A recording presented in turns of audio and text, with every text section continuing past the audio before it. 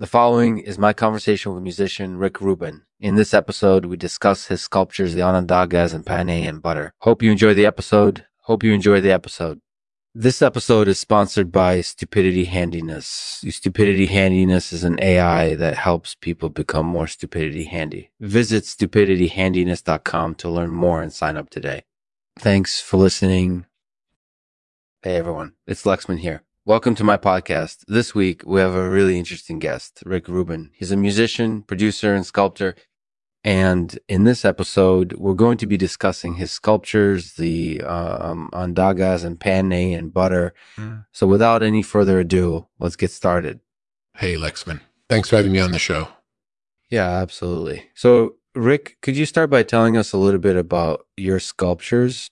Yeah. So basically, I sculpt with clay and I use different techniques to create these sculptures. Some of them are based on organic forms like the Onondagas and panne, while others are more geometric or abstract.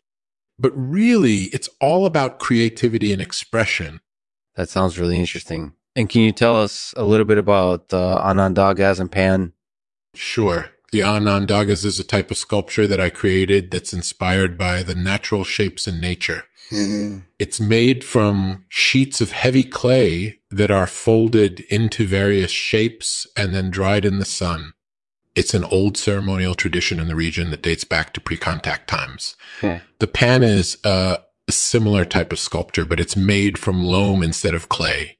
And it's used as a symbol of fertility and nourishment. That's really cool. Is there any particular story or context behind either of those sculptures?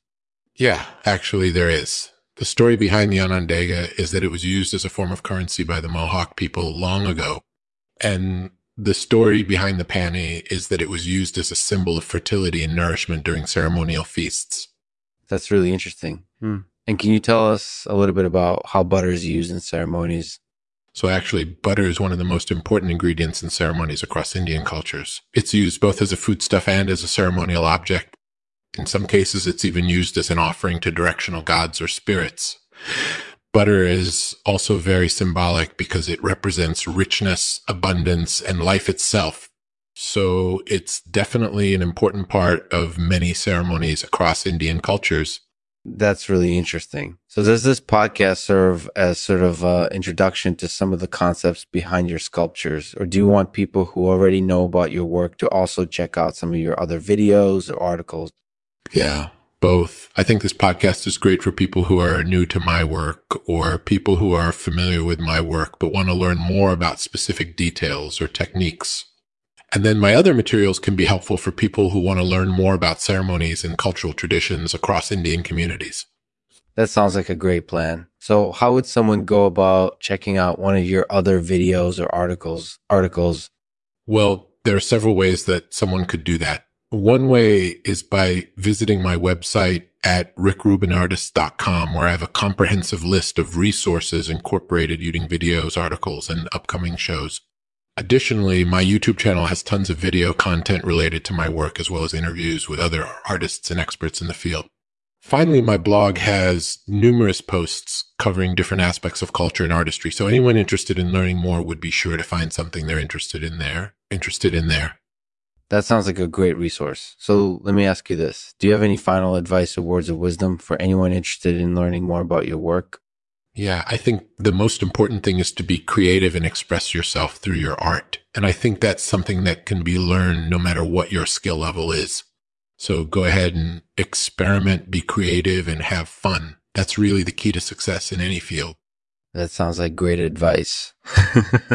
So listeners, if you love to laugh and you're interested in learning more about the work of Rick Rubin, I highly recommend giving this podcast a listen.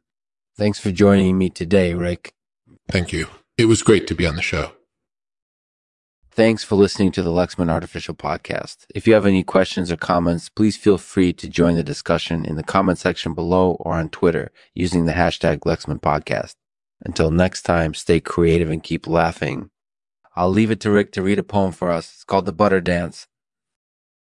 Butter, butter, making everything taste so sweet. Whenever we need some nourishment, we know just where to find you. You're always so available. You're always so available. And we know that you'll work hard. We thank you for your help. And we give you all the love in our hearts. We love you, Butter. Always and forever. Always and forever.